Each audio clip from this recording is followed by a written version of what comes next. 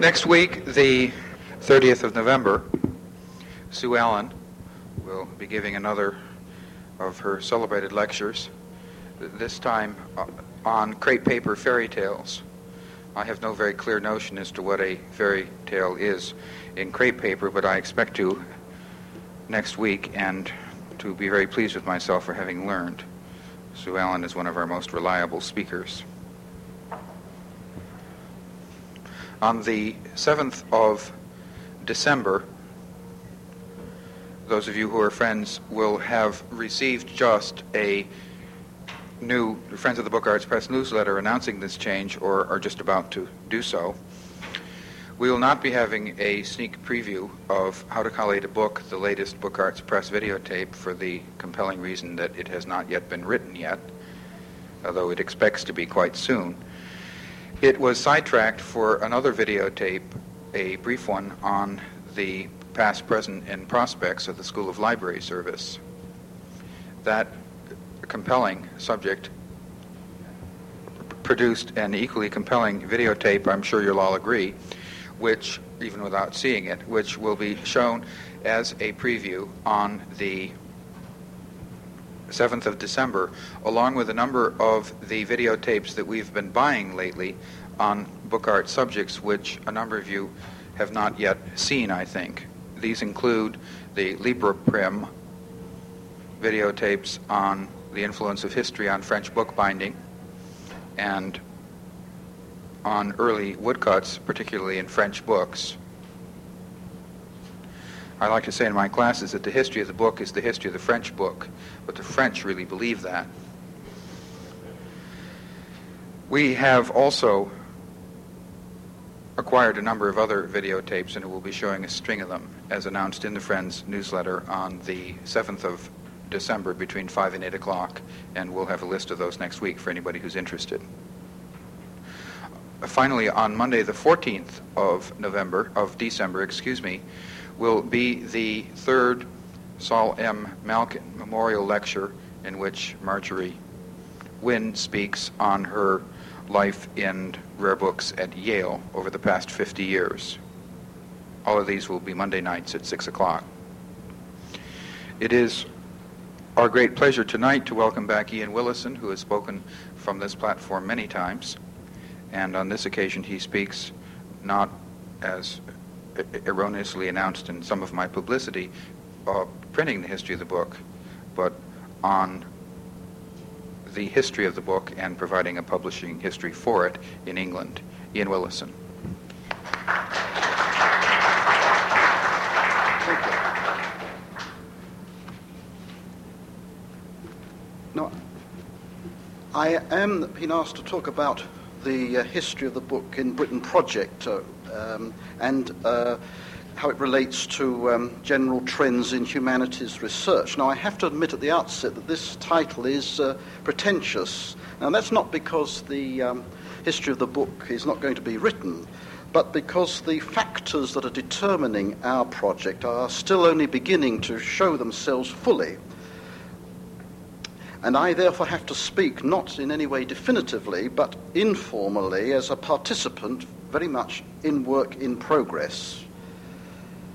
Now, I need first to establish, and spend half of my time indeed, establishing the context of our project, for it is the context, I think, that is at the moment the most volatile of the factors that we have to deal with.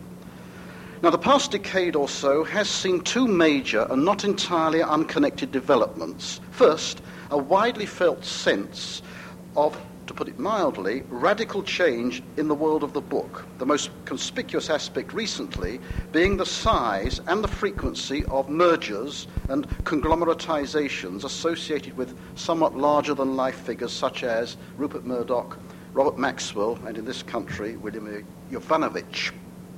Secondly, there are a number of large-scale, multi-volume, collaborative histories of the book in various countries, either planned, commenced, or in one case, even completed. Here in the United States, the American Antiquarian Society is the base for a proposed 2 or perhaps 3 volume history of the book in American culture up to 1876. supported by the National Endowment for the Humanities and under the editorship of Professor David Hall, an intellectual historian at Boston University. In Germany, a project has now been launched by the Historical Commission of the Book Trade Association to bring up to date in 5 volumes the old Kapp-Gold Friedrich history of the German book trade, the Geschichte des deutschen Buchwesens, which stopped at 1870. This will be completed by work on the history of libraries in Germany, promoted by the German equivalent of the NEH, the Deutsche Forschungsgemeinschaft. The Lenin State Library in Moscow, so we were informed this summer, is well into a multi-volume history of the book in the USSR since 1917. But undoubtedly, the leading project is the French Histoire de l'édition française from the Middle Ages to 1950, now published, complete, in 4 luxurious volumes, and soon to be accompanied by 4 similar volumes on the Histoire des Bibliothèques de la France. Now, in general, there's a good deal of mutual awareness, collaboration, and common doctrine between these projects. And in planning the latest of them, the history of the book in Britain, we base our prospectus and we base our claim for resources on the growing belief that a new scholarly subject matter is emerging. It is these general implications which I must now pursue a little before going on in the second half of my paper to give a summary of the history of the book in Britain project itself. Now, there is, of course, nothing new in narrative histories of the book, or perhaps I'd better say histories of book trade and publishing. In Britain, we have had the standard account by F.A. Munby, first published in the 30s, and in America there have been a series of histories, the most recent of which, a 4-volume work of over 2,500 pages by John Tebel, was finished as recently as 1981. Nevertheless, these by and large single-author narratives represent what, if I use a phrase made famous by Herbert Butterfield, I'm tempted to call the Whig interpretation of the history of the book. Typically written by former trade professionals, Munby had worked for the Times Literary Supplement, and Ian Norrie, his reviser, owns the High Hill Bookshop in Hampstead. Tebel has worked for the American Mercury and E.P. Dutton. Their narrative sequence is constructed, as it were, from the inside and progresses casually and indeed reassuringly, somewhat in the manner of Lord Tennyson's freedom broadening steadily down from precedent to precedent. This has 2 serious consequences, I think. The first, which would not have surprised Herbert Butterfield, is the inability to account satisfactorily for the current critical state of affairs in the book trade itself, or come to that of any previous crisis in the book trade. And this is, after all, part not only of the actors, the publishers, booksellers, authors, but also of the reader's own current experience of the world of the book. The Whig narrative tends to end in a simple, and forgive the phrase, cop-out. Thus, in John Tebel's scheme, the conclusion and meaning of the present crisis, and I quote, remains to be seen. Well, indeed it does, but that isn't perhaps saying very much.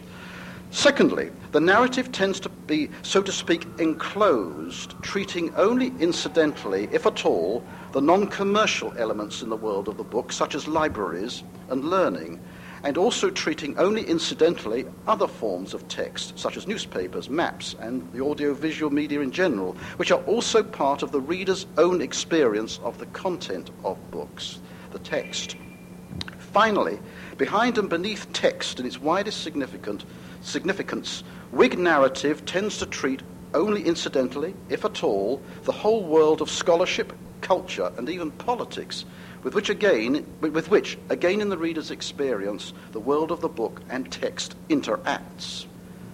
The motivation behind the, if I call it, new history of the book, then, is, in the first place, to establish itself as a scholarly subject field in its own right by reducing a present and a pressing common experience to satisfactory intellectual order,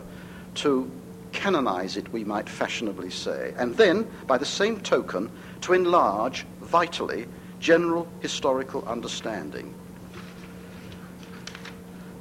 What of the particular new trends, if any, in humanities research involved in this new history of the book? The first trend to point up is that the new history of the book is not only about the book trade and libraries and scholarship, but itself depends on an unprecedentedly unprecedentedly intimate collaboration between the trade, librarians, and scholars. Thus, in Britain, one of the essential preconditions of our project is the eagerness of our book trade, not only publishers and booksellers, but even the coyest animal of the lot, literary agents, to deposit their archives in research libraries for intensive and unconditional use by scholars. In particular, the immediate occasion for the history of the book in Britain was the deposit of the Longman Archive in Reading University and the invitation by Longmans to Asa Briggs to write an exhaustive history of the firm. Secondly, research librarians are now eager to provide another and highly staff-intensive precondition for the new history of the book, that is, machine-readable databases of the printed and manuscript evidence that not only serve individual in-house purposes for individual research libraries, but, given the inevitably distributed nature of printed and manuscript archives, are of necessity interconnected by online networking. Finally, scholars themselves are willing to fulfill the third precondition, working intensively and over long periods of time in the research library with its databases rather than in their university or study. Hence, the location of many of the new projects in research library centres such as the American Antiquarian Society, that I've already mentioned, or Wolfenbüttel in West Germany for the Kapgold Friedrich project, or indeed the British Library in London for the History of the Book in Britain project.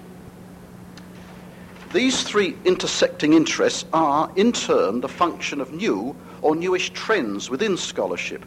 research libraries, and the book trade, which I must now review briefly before attempting to show how they affect the history of the book in Britain.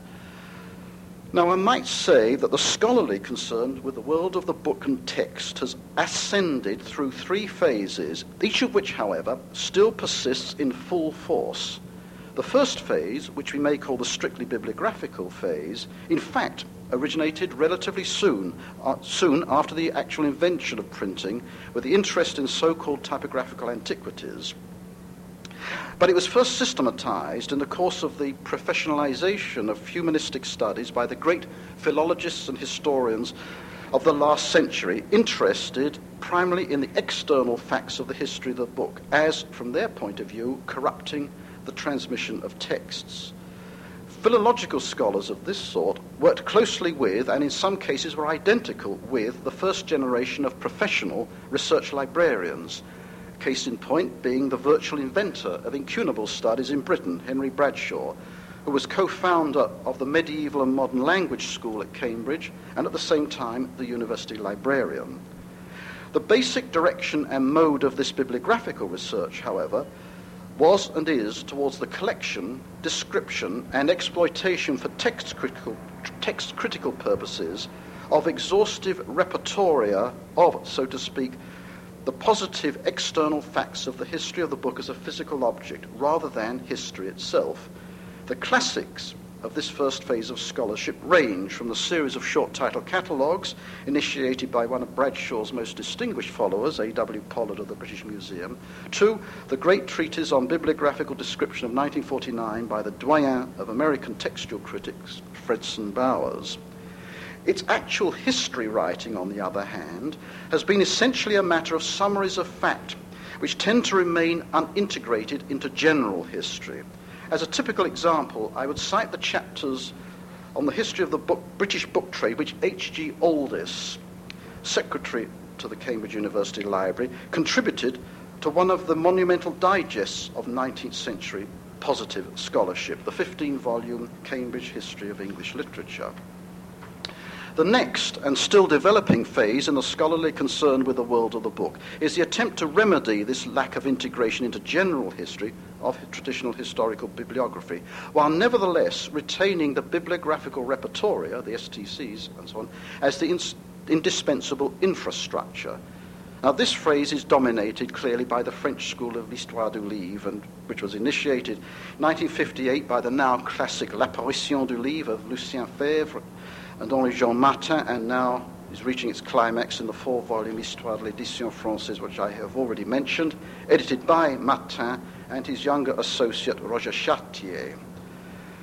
As is now well known, the Histoire du Livre is conceptually a dependency of the Annales school of synthetic history writing, which in turn originated in the First World War École de Synthèse, dedicated to combating the dispersive effect on the humanities of 19th century philology. And it did this by proposing inclusive and essentially synchronic, timeless models of the historical process in general, derived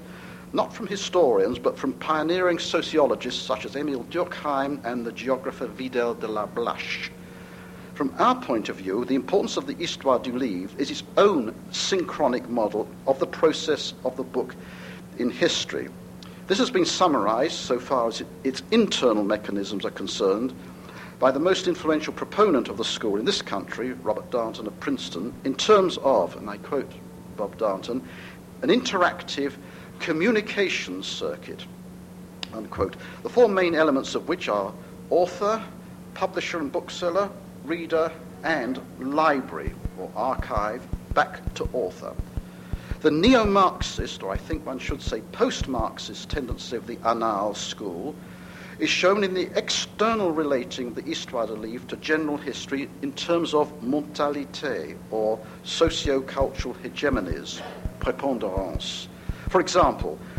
the contrast, but the interaction between the elite book world of Paris in the Ancien Régime of the 17th and 18th centuries and the popular and progressively more subversive book world of the provinces. The leading ideas in France, by which I mainly mean Roger Chartier, are now derived from the post-Marxist or Nietzschean theoreticians such as Pierre Bourdieu. But a more strictly neo-Marxist tendency is shown in the British group surrounding Raymond Williams, whose long revolution is still the only attempt at a fully structured, if highly summary, account of the history of the book and the newspaper in Britain. And the title of their chief journal being the aptly named Media, Culture and Society. I think I should at this point give a sense of the range of this enlarged new history, interest in the history of the book and newspaper on the part of professional historians in Britain and America, to make the point about the integration of the history of the book into general history. And I do so by citing just one or two of the now influential titles. First, as a direct consequence of the French concern with popular mentalité, we might choose Margaret Spofford's study of 17th century chapbooks in her Small Books and Little Histories, or more widely known, Keith Thomas's use of almanacs in his Religion and the Decline of Magic. Then, if we turn to business history, one might cite J.H. Plum's essays on the relations between the 18th century press, in particular the newspaper press, and what he calls the commercialization of leisure and the birth of a consumer society. Then, in general political history, one might cite the epoch-making revisions of the Namirite view of the essentially private structure of 18th century politics by Plum, established by Plum's associates, John Brewer, now the director of the Clark Library in California, Jeffrey Holmes, and William Speck, establishing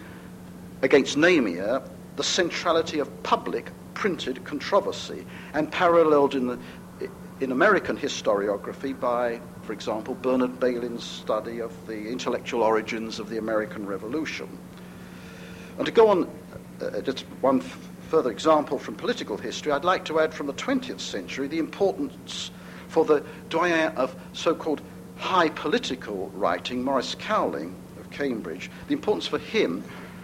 of newspapermen such as Rothermere and Horatio Bottomley. To return to new trends in scholarly interest and history of the book, we now have the most recent trend, provisionally termed the New Historicism, and concerned to remedy the lack of what I might call inwardness that is characteristic of post-Marxist work. For example, its lack of concern with the interaction internally so to speak, of individual authors and individual readers with the text. I think it's interesting that Histoire de l'édition française has little formal discussion of the series of great French writers preoccupied, almost obsessed with la question du livre, from François Rabelais to Stéphane Mallarmé. Now, deriving from the perception amongst French deconstructionists of what they call the constitutive nature of the written or printed word within the individual's consciousness, speaking a mouthful, but I'm thinking of particularly of the work of the Hegelian Derrida and his studies of Stéphane Mallarmé. This new concern with, again as it's called, the interiority of the act of reading and writing has had the effect, strangely enough, of bringing back into play, into the forefront of scholarly interest, the old philological interest, concern with bibliographical repertoria. Of the classics of the new historicism, I suppose the best known is the reconstruction, indeed the virtual reenactment of William Tyndall's doctrine and practice of Bible reading in Stephen Greenblatt's Renaissance Self-Fashioning of 1980, and in recent discussions of a theory of textual criticism, the work of Don Mackenzie in England, his Panizzi lectures entitled The Sociology of the Text, or Jerome McGann's Critique of Modern Textual Criticism, published here in 1982-3, are related to the new historicism. But in the past year, two fine studies of the role of the printed text in English and American literature helped me make my point, I think. First is Alvin Kernan's Print Technology and Dr. Johnson, and the second is a paper that Cathy Davison gave to the American Antiquarian Society, subsequently published as Ideology and Genre, The Rise of the Novel in America, which is a study of Charlotte Temple. Now, Al Kernan's demonstration of the constitutive effect of print on Johnson's whole identity as a writer depends on a context that, and he says this, can only be established by the 18th century short title catalogue, by the appropriate repertoria of bibliographical fact. Professor Davison indicates her dependence on repertoria,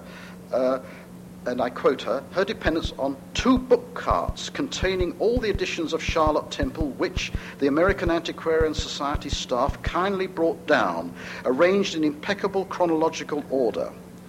Unquote. She goes on to characterize the prime evidence that is retrievable only from bibliographical repertoria in deconstructionist terms of, and I quote again, an overt and covert cultural agenda, an ideological subtext that is encoded in the writing, publishing,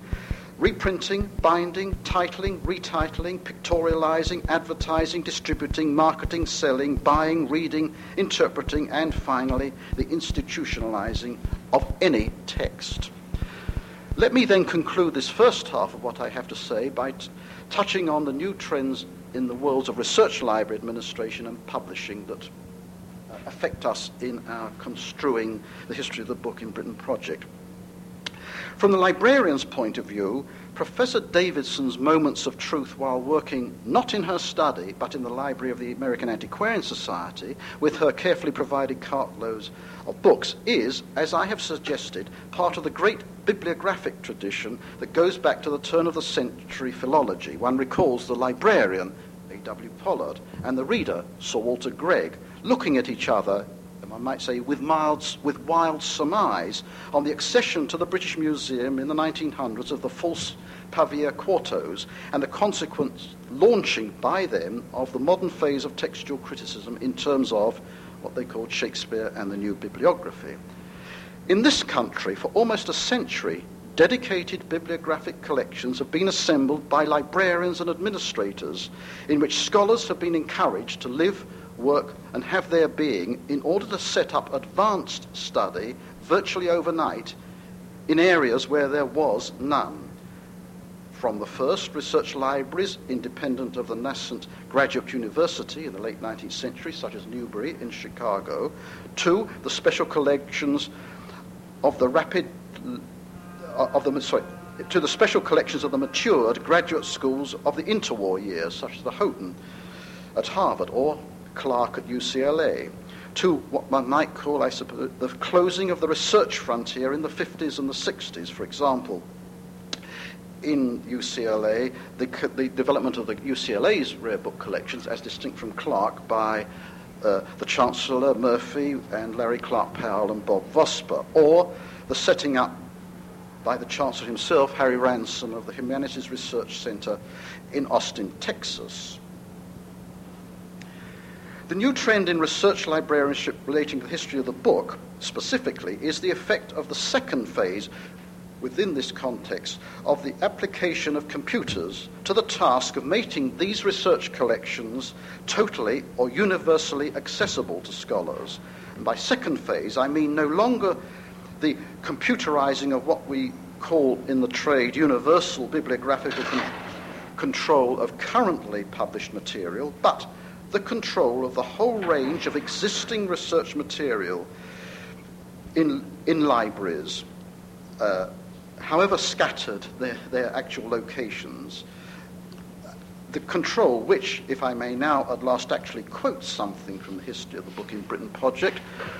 allows the examination of new questions in cultural history and at levels hitherto largely accessible. That's part of our proposal to our funding agencies. The pioneering exercise has been, I really do believe, the 18th century short catalogue referred to by Kernan. And as one of the first administrators of that project, permit me to put on record the fact that the British Library's initial motivation was not only the peasant-like, though necessary, concern to exploit its heavy capital investment in computer facilities in general, but to resolve one of the basic dilemmas of a national research library, which is to mend the inevitable divorce between, on the one hand, staff concerned with sort of inward-looking, in-house routine processing, and secondly, staff involved more directly with the world of learning, and thirdly, both scholars and the citizenry interested in the book in the world at large. Thus, compiling the ESTC itself in the British Library has already produced original research by our staff, exemplified by the volume of 1982 called Searching the 18th Century, and by the subsequent reports by the same staff published in the newsletter Factotum. Arising from this, British Library staff will themselves be associated with the writing of the history of the book in Britain, and the British Library will itself substantially support the history as part of its general, and may I say unprecedented, policy of what you call outreach to the general public in the form of a Centre for the Book, a major strategy already adopted by the Library of Congress, as we well know, and about to be taken up by the other major research libraries in the world, part of what I think one might call, quite seriously, a new Alexandrianism. As part of the momentum to what I hope I may call total online access to the textual world cultural heritage generated by retrospective universal bibliographical control, research librarians are now planning machine-readable union catalogues and location registers of manuscripts, indeed of oral, as well as printed texts, medieval books, 16th and 17th century manuscript verse, and of critical importance for our particular project, book trade archives. As I have said, it has been the new trend among publishers, booksellers, and so on, to deposit, with or without financial consideration, their archives in research libraries, and equally important, to encourage the systematic use of these archives by scholars, that has been the sine qua non, at least as far as the history of the book in Britain is concerned. The reason for this new trend in the book trade is, in the first instance, clearly the need to dispose of bulky and inactive files when firms are taken over by the larger corporations and conglomerates. A matter which I think, as I have said, one can think in terms at least of radical change, if not of apocalypse now. Indeed, I think the motivation of many publishers can be said to be part of this sense, if not of an ending, at least of radical change, which is also part of the wider current interest in and justification for the history of the book projects. Moreover, If the motive force for change within the history of the book in general, and not only now, at least in the West, China and Japan are another matter, if the motive force for change has been essentially that of business and technological enterprise, witness the title of Robert Darnton's classic study of the 18th century, The Business of Enlightenment, then book and newspaper trade archives, as well as the actual product of the trade in the form of collections of printed books, however decentralized of necessity their locations, are the primary evidence for our field of study. Now, in my remaining minutes, let me give a highly, perhaps excessively schematic abstract of the inclusive history of the book and text in Britain, so far, that is, as our very provisional thoughts on the project have got. In other words, based entirely on secondary material. I've said already that authorship, publishing, reading, and libraries are best thought of as synchronically together interacting to constitute, in Bob Darnton's phrase, a communications circuit. And diachronically, that's the point of view, look at it as a historical sequence. I've just begun to suggest that the main historical dynamics of the Darnton circuit are, on the one hand, changes in what Walter Ong calls the technologizing of the word due to professional and more particularly to business enterprise, such as the invention of the codex at the end of the Roman Empire or of printing in the 15th century. And on the other hand, I now want to introduce changes in what Erich Auerbach once called the cultivated public. Both of these dynamics, technological and the changes in the cultivating public, depend in turn on the interaction of what the French call the conjuncture between long-term general economic, social and political changes. And according to this scheme, the history of text in Britain is part of the general history of Britain, from provinces of Europe through maritime empire to partner in world language plurality. And it can be construed in four epochs: Roman Britain, the medieval codex from script to print, the establishment and zenith of the hegemony of print from, shall we say, the foundation of the Stationers' Company to 1914, and fourthly, the challenge to the hegemony of print and its response from 1914 onwards. I'd like to be a little more detailed, if I may, about the first period and move more rapidly through the second, which I think will probably be more familiar to most of this audience. It is still, I'm afraid, very schematic. Roman Britain, then. As a province of the Roman Empire, Britain was part, although an essentially remote and inert part, of a literary system which, in terms of the above scheme, was fully developed. In Rome, the literary scene, with its professional authors and scholars, its libraries and bookshops, its publishers and its worldwide distribution of books, was not unlike that of Europe in the 18th century, except for the absence of mechanical means of reproduction. It's a quotation, essay by C.H. Roberts. In contrast to the provinces nearer to the metropolitan capital, such as Gaul, however, there is little evidence so far, either documentary or archaeological, that Britain had any local authors or publishers. The only established Latin author born in Britain, Pelagius, seems to have spent his entire professional career in Rome and the Middle East. Moreover, the only direct mention of a literary public in Auerbach's sense in Britain is the line in Martial, and Britain is said to sing my verses. It's only said to sing my verses. After the withdrawal of the Roman presence, the system collapsed and had to be reconstructed, but with significant variations, by post-imperial Christian missionaries. At the same time, outside the Roman province, the remainder of the British Isles had experienced and continued to experience a totally different system, the pre-literate, so-called oral literatures of the Celts and later Anglo-Saxons, with their characteristic literary genres of praise poems, genealogies, sagas, and the like.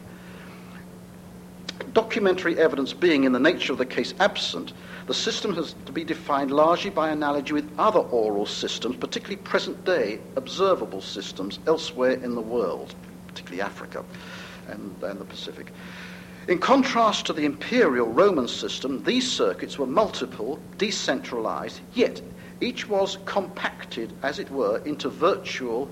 monoplasticity and stasis. To take the circuit, the readers, the clansmen, and the publisher, which will be the chief of the clan,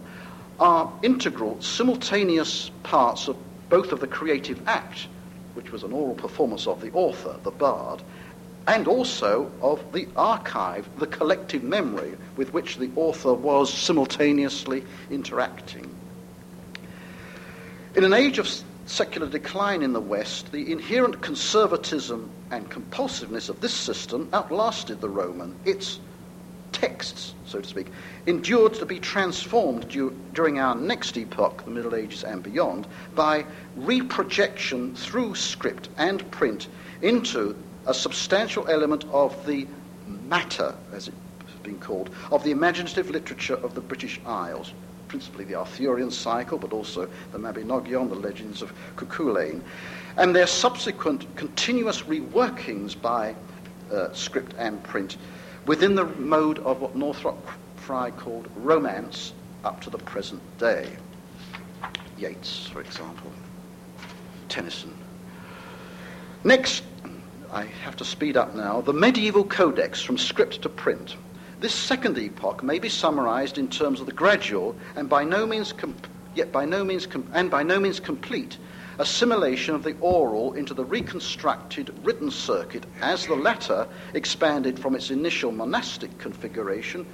from say 500 to 1200, through its scholastic configuration of the High Middle Ages, 13th, 14th centuries, into its emergent commercial configuration of the 15th and early 16th centuries, and incidentally the beginnings of English literature as a going concern.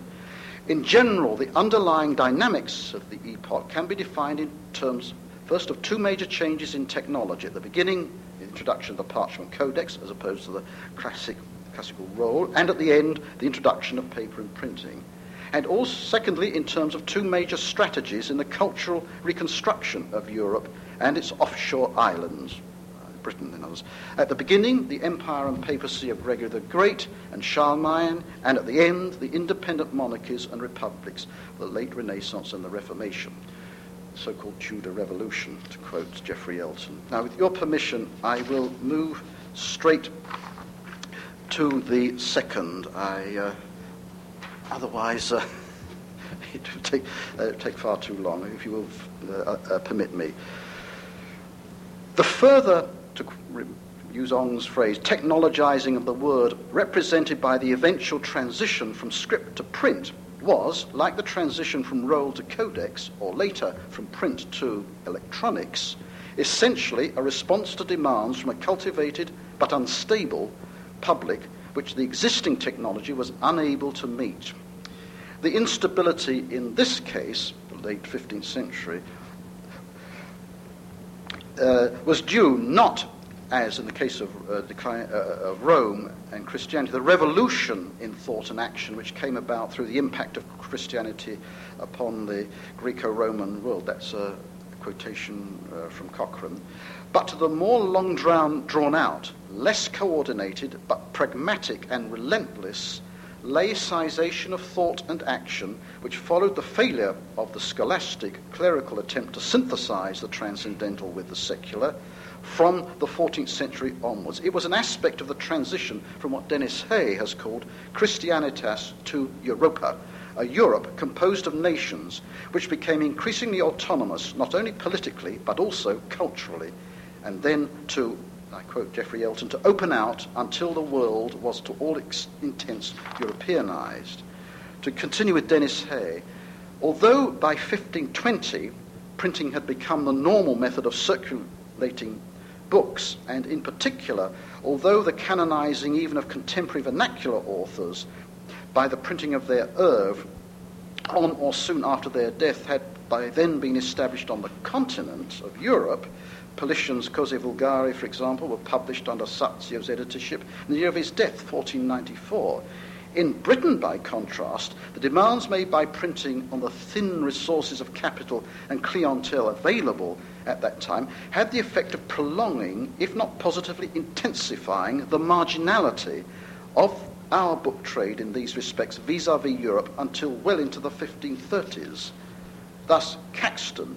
mouthpiece of the London merchant patriciate, as Hans Baron has called him. Like the manuscript entrepreneur in the 15th century, John Shirley, before him, was untypical of the local trade in his, Caxton's and Shirley's, comparatively ready access to adequate capital and clientele.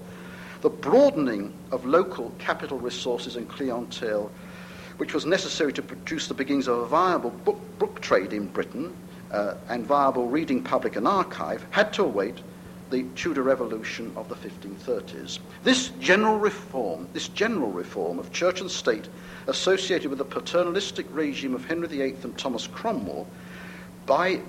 initiating the dominance of court, parliament and metropolis, set England on the course to eventual empire. Indeed, the restructuring of the British book trade, reading public and archive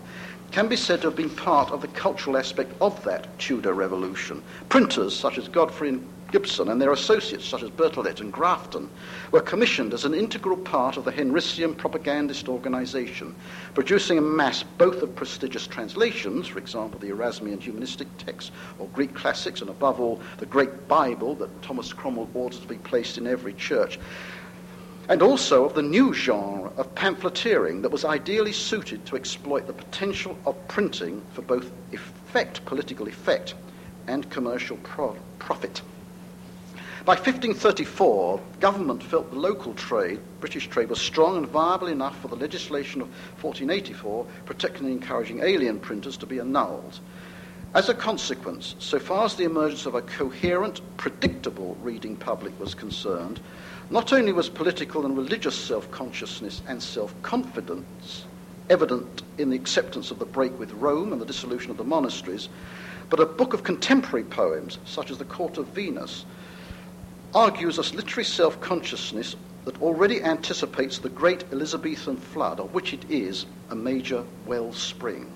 Finally, the beginnings of the transference of the archive from the monasteries to a deprivatised royal library by commissioners such as Leland and Bale, albeit fitful, is evidence that, as with the contemporary Bibliothèque du Roi of Francis I, at least the idea of the cultural nation, and later even empire, had been irreversibly established, however long and tortuous its eventual working out. The engine starts to really rev up at this point. The third and longest, or perhaps the period most well known to this audience, we might title The Establishment and Zenith of the Hegemony of Print within the English Language Cultural Nation Empire, from, as I have said, the founding of the Stationers' Company in 1557 to 1914. Now, this third epoch may be summarized in terms of the eventual, virtually complete assimilation of the oral and manuscript circuits into a print circuit that is inherently enterprising and expansive. Moreover, this latter circuit comes to pervade not only high, but also popular culture through the agency, first, of ephemera, Margaret Spofford's and Keith Thomas's pamphlets, chapbooks, almanacs, and then of the reprint, the serial and the newspaper. And it comes to do this not only in the cultural heartland of Britain, London, but also in the remoter provinces and at accelerating pace in the colonies, both before and after their independence. The epoch ends, shall we say, 1914, with the prospect of challenge to, and indeed alienation from, the hegemony of print, as the dynamism, the Sorcerer's Apprentice sort of dynamism of its largely newspaper-led technology and enterprise evokes the post-literate mass media characteristic of the later 20th century. And as the former colonies, led by the United States, progressively reverse the balance of power so far as cultural communication industries are concerned with the former mother country. At the same time, the shifts in the French conjuncture shaping the epoch diachronically may be thought of in terms of three phases, mainly determined by the increasing secularization of the European complex of cultural political nations which emerged from medieval Christianitas, if you remember Dennis Hayes' phrase. These European cultural political nations became increasingly competitive, but the succession of what historians call ascendances, though imperial in ambition, could never be more than short-term. These three phases were, first, that of the residually clerical, so-called Baroque Ancien Régime, largely constituted by the successive ascendancies of first Spain and then France over a still mainly provincial Britain and elsewhere, Germany, Italy. Then, following what Paul Hazard calls la crise de la conscience européenne, the more deliberately secular commercial ascendancy, overseas expansion and diaspora of Britain herself. Third phase is the zenith and then the crisis of the competing European empires that were stimulated by British world dominion and resulted, albeit violently, in the pluralist cultural political ecumene of the present century. The first phase, then, which we might term the partial establishment of the hegemony of print from 1557 to 1695, the end of the efficacy of the Stationers' Company, the phase of the dominance of the Stationers' Company. Now, during most of this phase, the emerging British cultural nation remained provincial in relation to Europe. Whereas Baroque mercantilism predominant during the period greatly enhanced the cultural prestige of France, which had already been established in the High Middle Ages, come to that, it for long, in point of fact till the 1650s, destabilized those British adventurers, as historians call them, in our case writers, even librarians, as well as printers and publishers, who were involved in the final transition from orality and script to print within the cultural nation that was constituted by our post-Reformation gentry and merchants. In this respect, Shakespeare and the first classical phase of English literature, the age of Johnson being the second, the age of Wordsworth and Dickens being the third, the age of Henry James and T.S. Eliot being the fourth, Shakespeare and the first classical phase of English literature are evidence of the liberating effect. 57, and I'm now quoting from Don Mackenzie, filled two urgent functions: as an agency for the Crown to police the press, as a trade association to protect its own privileges. The balance would shift and individuals defect. Government would intrude and the stationers resist. But that initial complicity of interests created a single, self-regulating, monopolistic institution against which all political, religious, and commercial opposition was necessarily defined as radically subversive of not only government, but trade. And this, I don't want to anticipate, is Mackenzie's view of the importance of print in the English Civil War. Our actual narrative, I continue with Mackenzie, moves from a positive legislative act, a single positive legislative act to embody control in 1557, to a legislative lapse which effectively ends it in 1695. And the general context of the transition and its conclusion is the long drawn out, traumatic, and eventually pluralist religious, political, economic, and social Anglican settlement of 1689 and beyond, which at the same time establishes Britain's own provincial and colonial nonconformity, the nonconformity in its own provinces and colonies,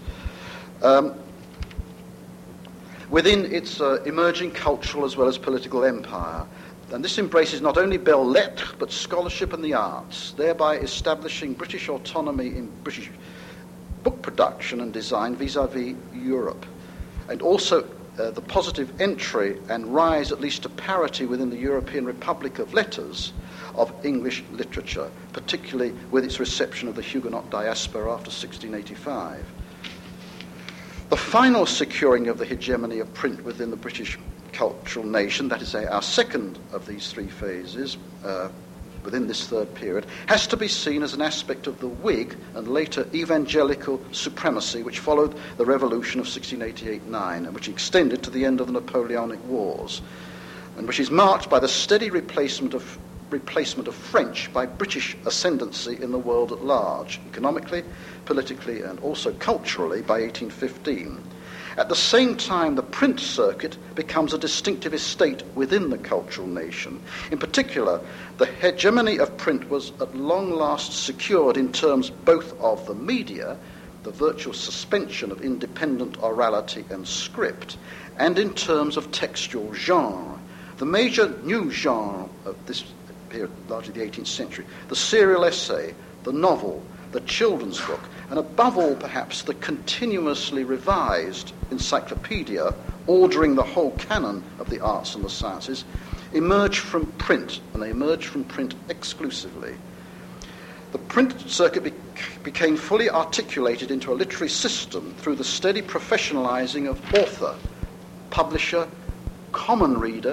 in Samuel Johnson's phrase, library, and even, if you think of Sotheby's, antiquarian bookseller, from Grub Street onwards, through Samuel Johnson and his world of the book, to Wordsworth, Byron, and Scott and theirs. Further, the inherent dynamism of the print circuit began to, in Walt Rostow's phrase, take off in three respects. First, commercially, with the rise of the newspaper and magazine, what one might call the ephemeral modifications of the book, to parity with the book, especially in the provinces and colonies. And with the rise of reprints and the export, or not to put too fine a point on it, dumping of the increasing surplus of books abroad, and the firm of Longman is particularly interesting here. Secondly, the print circuit begins to take off technically with the mechanization and industrialization of printing, collection, illustration, and binding. Thirdly, it begins to take off culturally and politically at the end of this phase with the growing, what one might call, evangelism of print, both outwards to the colonies and also downwards to the emerging working class with, for example, religious and political tracts and with commercial advertisements. The final phase of this middle epoch is the zenith and the crisis of print from 1815 to 1914. The print circuit can be said to reach the peak of its effectiveness and dominance in the English-speaking world as a whole in the course of the 19th century, but began to falter and diversify in the opening of the 20th century, an aspect of the general climax and falling apart of the Victorian and Edwardian cultural empire. Now, this process is best exemplified by the sequence of major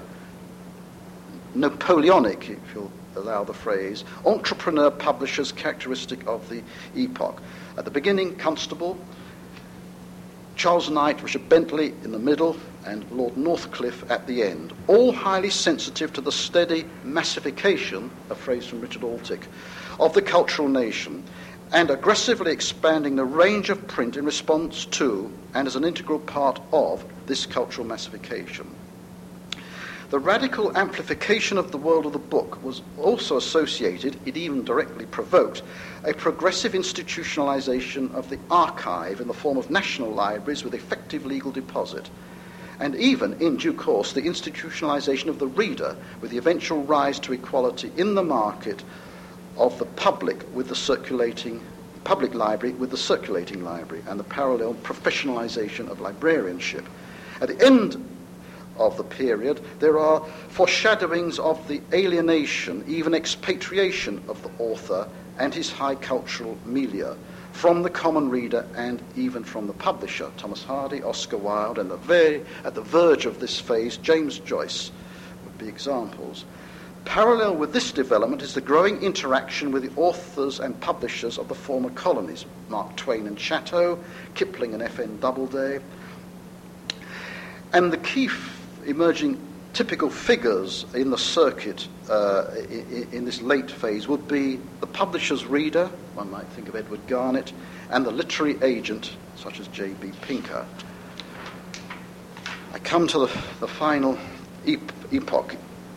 the challenge to the hegemony of print and its response, 1918. In this fourth and current epoch, as an aspect of ecumenical mass democracy, English language textual culture has become further pluralized, both geographically as, following the United States, the circuits in the other former colonies, Australia, New Zealand, Canada, become increasingly independent from, yet competitive with, the former mother country, Rupert Murdoch, shall we say. And also, they become pluralized formally as the non-print circuits, film, radio, television, become similarly independent and competitive with print. To moderate and manage disorder, the response in the world of print has been, on the one hand, to develop or improvise various multinational and multimedia publishing agencies or conglomerates. and on the other to promote institutional libraries to predominance within the reading public. In short, I think one might say that To the Cultural Nation finally succeeds, if you remember my opening remarks about the Celts, the recompacted cultural, and to quote McLuhan, global village, and that we hope to offer as a sort of base for the John Tibbles to say what the crisis ultimately may mean. In sum, I began by saying that the various national projects in the history of the book, the French, German, ours, American, now underway, cohere together methodologically, and also, I must now add, in content. This is particularly true, clearly, of those histories of the book concerned with the so-called world languages, principally English and Spanish. There has been talk, and indeed serious discussion, of the feasibility of a world history of the book. And as a step in this direction, the UNESCO Culture and Scientific History of Mankind is even now being revised to take far more serious and detailed account of the history of the book as a major ecumenical factor than did the first edition of that work. A vital intermediate stage towards that goal would be centres combining primary evidence and scholarship relating to para-ecumenical areas such as English language culture. And if the British Library in the UK might conceivably be one, are not the resources, scholarly as well as documentary, here in the US clearly another? Thank you very much.